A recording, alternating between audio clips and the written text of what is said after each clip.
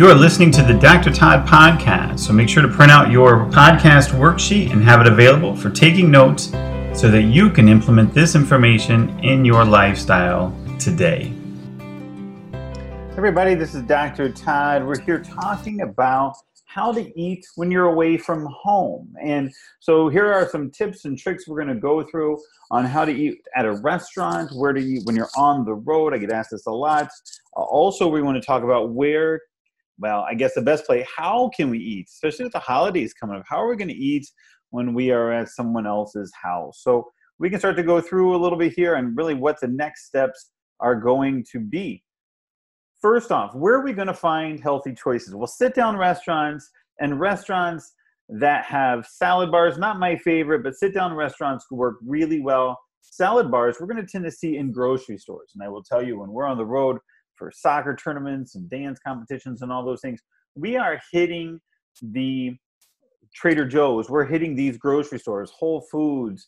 We're going to really hit the grocery stores that have kind of this restaurant type of part to them, whether it be a big, not only just salads, but food at this massive bar, or, where we can start to look at buying things for the road. I mean, a cooler is something we have all the time with us.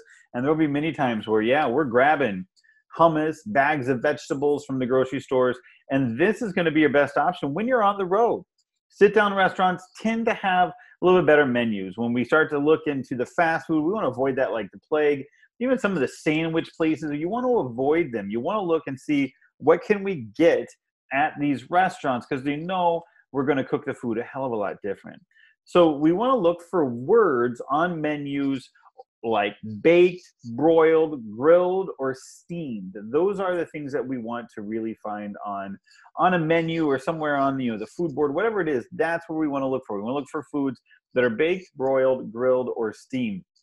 That's going to give us the best bang for our buck when it comes to vegetables especially, but also some of the meat we'll tend to see there.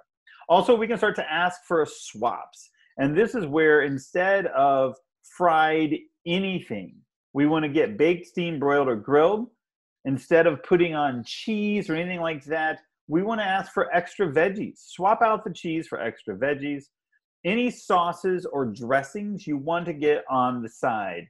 Restaurants are notorious for dousing, especially salads. I mean, they'll just be dressing sitting at the bottom of the bowl.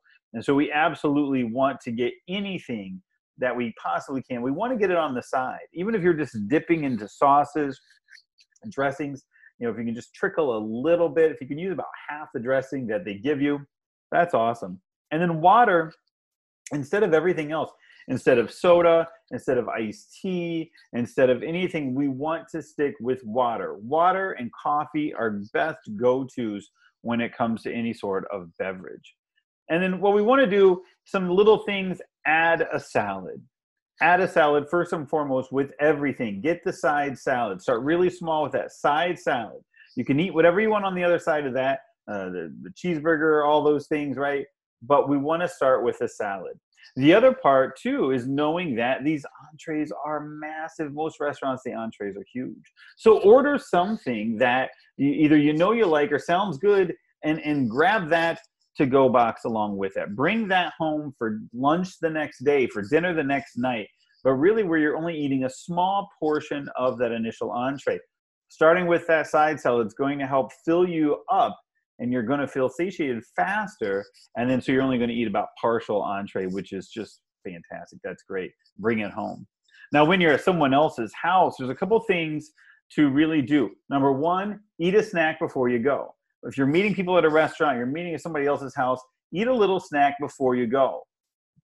Number two, one of the best things to do, especially if you're going to a restaurant, but also to a friend's house, find out what they're going to have. There's many times you can get online, you can look at the menus, and plan ahead. We do that with a lot of our practice members. We plan ahead before they go on this trip or they go to such and such restaurant. You look at the menu online, you get a great idea of what you're going to order. The sliver method. I'll give credit where credit's due. This is my wife's technique, the sliver method. And what she will do, she will take little slivers of food, especially if it's something sweet like a dessert or something. She won't say no, but she'll just take this tiniest little sliver. And what happens with that sliver method is that she, and anybody else that wants to use it for sure, you get a taste of what's going on. You get a taste of the cake, the dessert, the pie, whatever it is, but you're not taking this massive piece on your plate. And you can always go back for extra slivers if you want to, right? If you want to. But if you go by the sliver, that's going to give you a little bit. You're going to feel good about it. You're going to love it, but you're not necessarily getting that massive piece that you feel like you just have to finish because it's sitting there. And be prepared for a no thank you. Always be prepared to do that. Always be prepared to play that card. No thank you. No thank you, I'm good. No thank you, I'm great. No thank you. That's a very easy thing to say. If people take offense to that, well, that's a tough one. I get it. But at the end of the day, it's like, give me a break, right? Feel free to say no thank you. And truly, if you're going over to somebody's house and you're not comfortable giving them a no thank you, I can assume a couple rolls. But at the same time, you got to look at that and say, gosh, you know what, if you're going to hurt some feelings with that, maybe you shouldn't be going over there in the first place. Drink lots and lots of water, especially when you're at somebody else's house. You don't know how they fix the food. You don't know what seasonings they added into it. You don't know how they did it. I know my mother's favorite thing for desserts is like Eagle brand. Oh my God, makes me want to throw up just thinking about it. But that's what you want to think about. You want to think about, what can we do to feel full? What can we do? And filling up with water is a great thing to do. Now, most people are going to have raw vegetables there, even like a veggie tray, or they're going to have salads as an option. Take advantage of that. Absolutely take advantage of that. Stock up on those raw vegetables. Absolutely all day. A little bit of dressing if you need to on the side, of course, but absolutely stack up with those raw vegetables. Eat slow, talk a lot. Eat slow, talk a lot. That is a big part. What that's going to do is that's going to make you feel full faster. Just eating a little bit, talk a lot, listen a lot, laugh a lot, whatever it is, but just nibble, especially nibbling on your slivers. It'll be amazing. But that's what you want to do with somebody else. No one will know the difference. No one will know the difference. They'll pay attention to your overall activity, the way you talk, all that great stuff, but no one's going to pay a lick of difference to how much you have been eating. So at the end of the day, again, any help with this, absolutely schedule a call with me. It's free, absolutely free. The reason why we do this is because I want to give people the opportunities to just talk, find out where you are. If there's something I can help you with, great. If there's something I can't help you with, fantastic. Let's put a plan in place to move forward. And so simply to schedule this call and 15 minutes of your time, it's free. I call you, no commute, no waiting room, none of that stuff. We get on a phone together. We start talking about where you are. What are some of your challenges? And if there's something that I can do, to help you move forward. One of the biggest things that I absolutely do, I always give somebody something they can be doing right now. That's the goal with these calls. Say, hey, all heck is breaking loose. Here's what you can do right now. And schedule that call. Feel free to just go to Dr. Todd KRoach.com, DrToddKRoach.com. You'll see a button right there, schedule a call, get that done, jump on top of my schedule, and let's find out what we can do to help you start to feel better. I'll talk to you soon. Take care.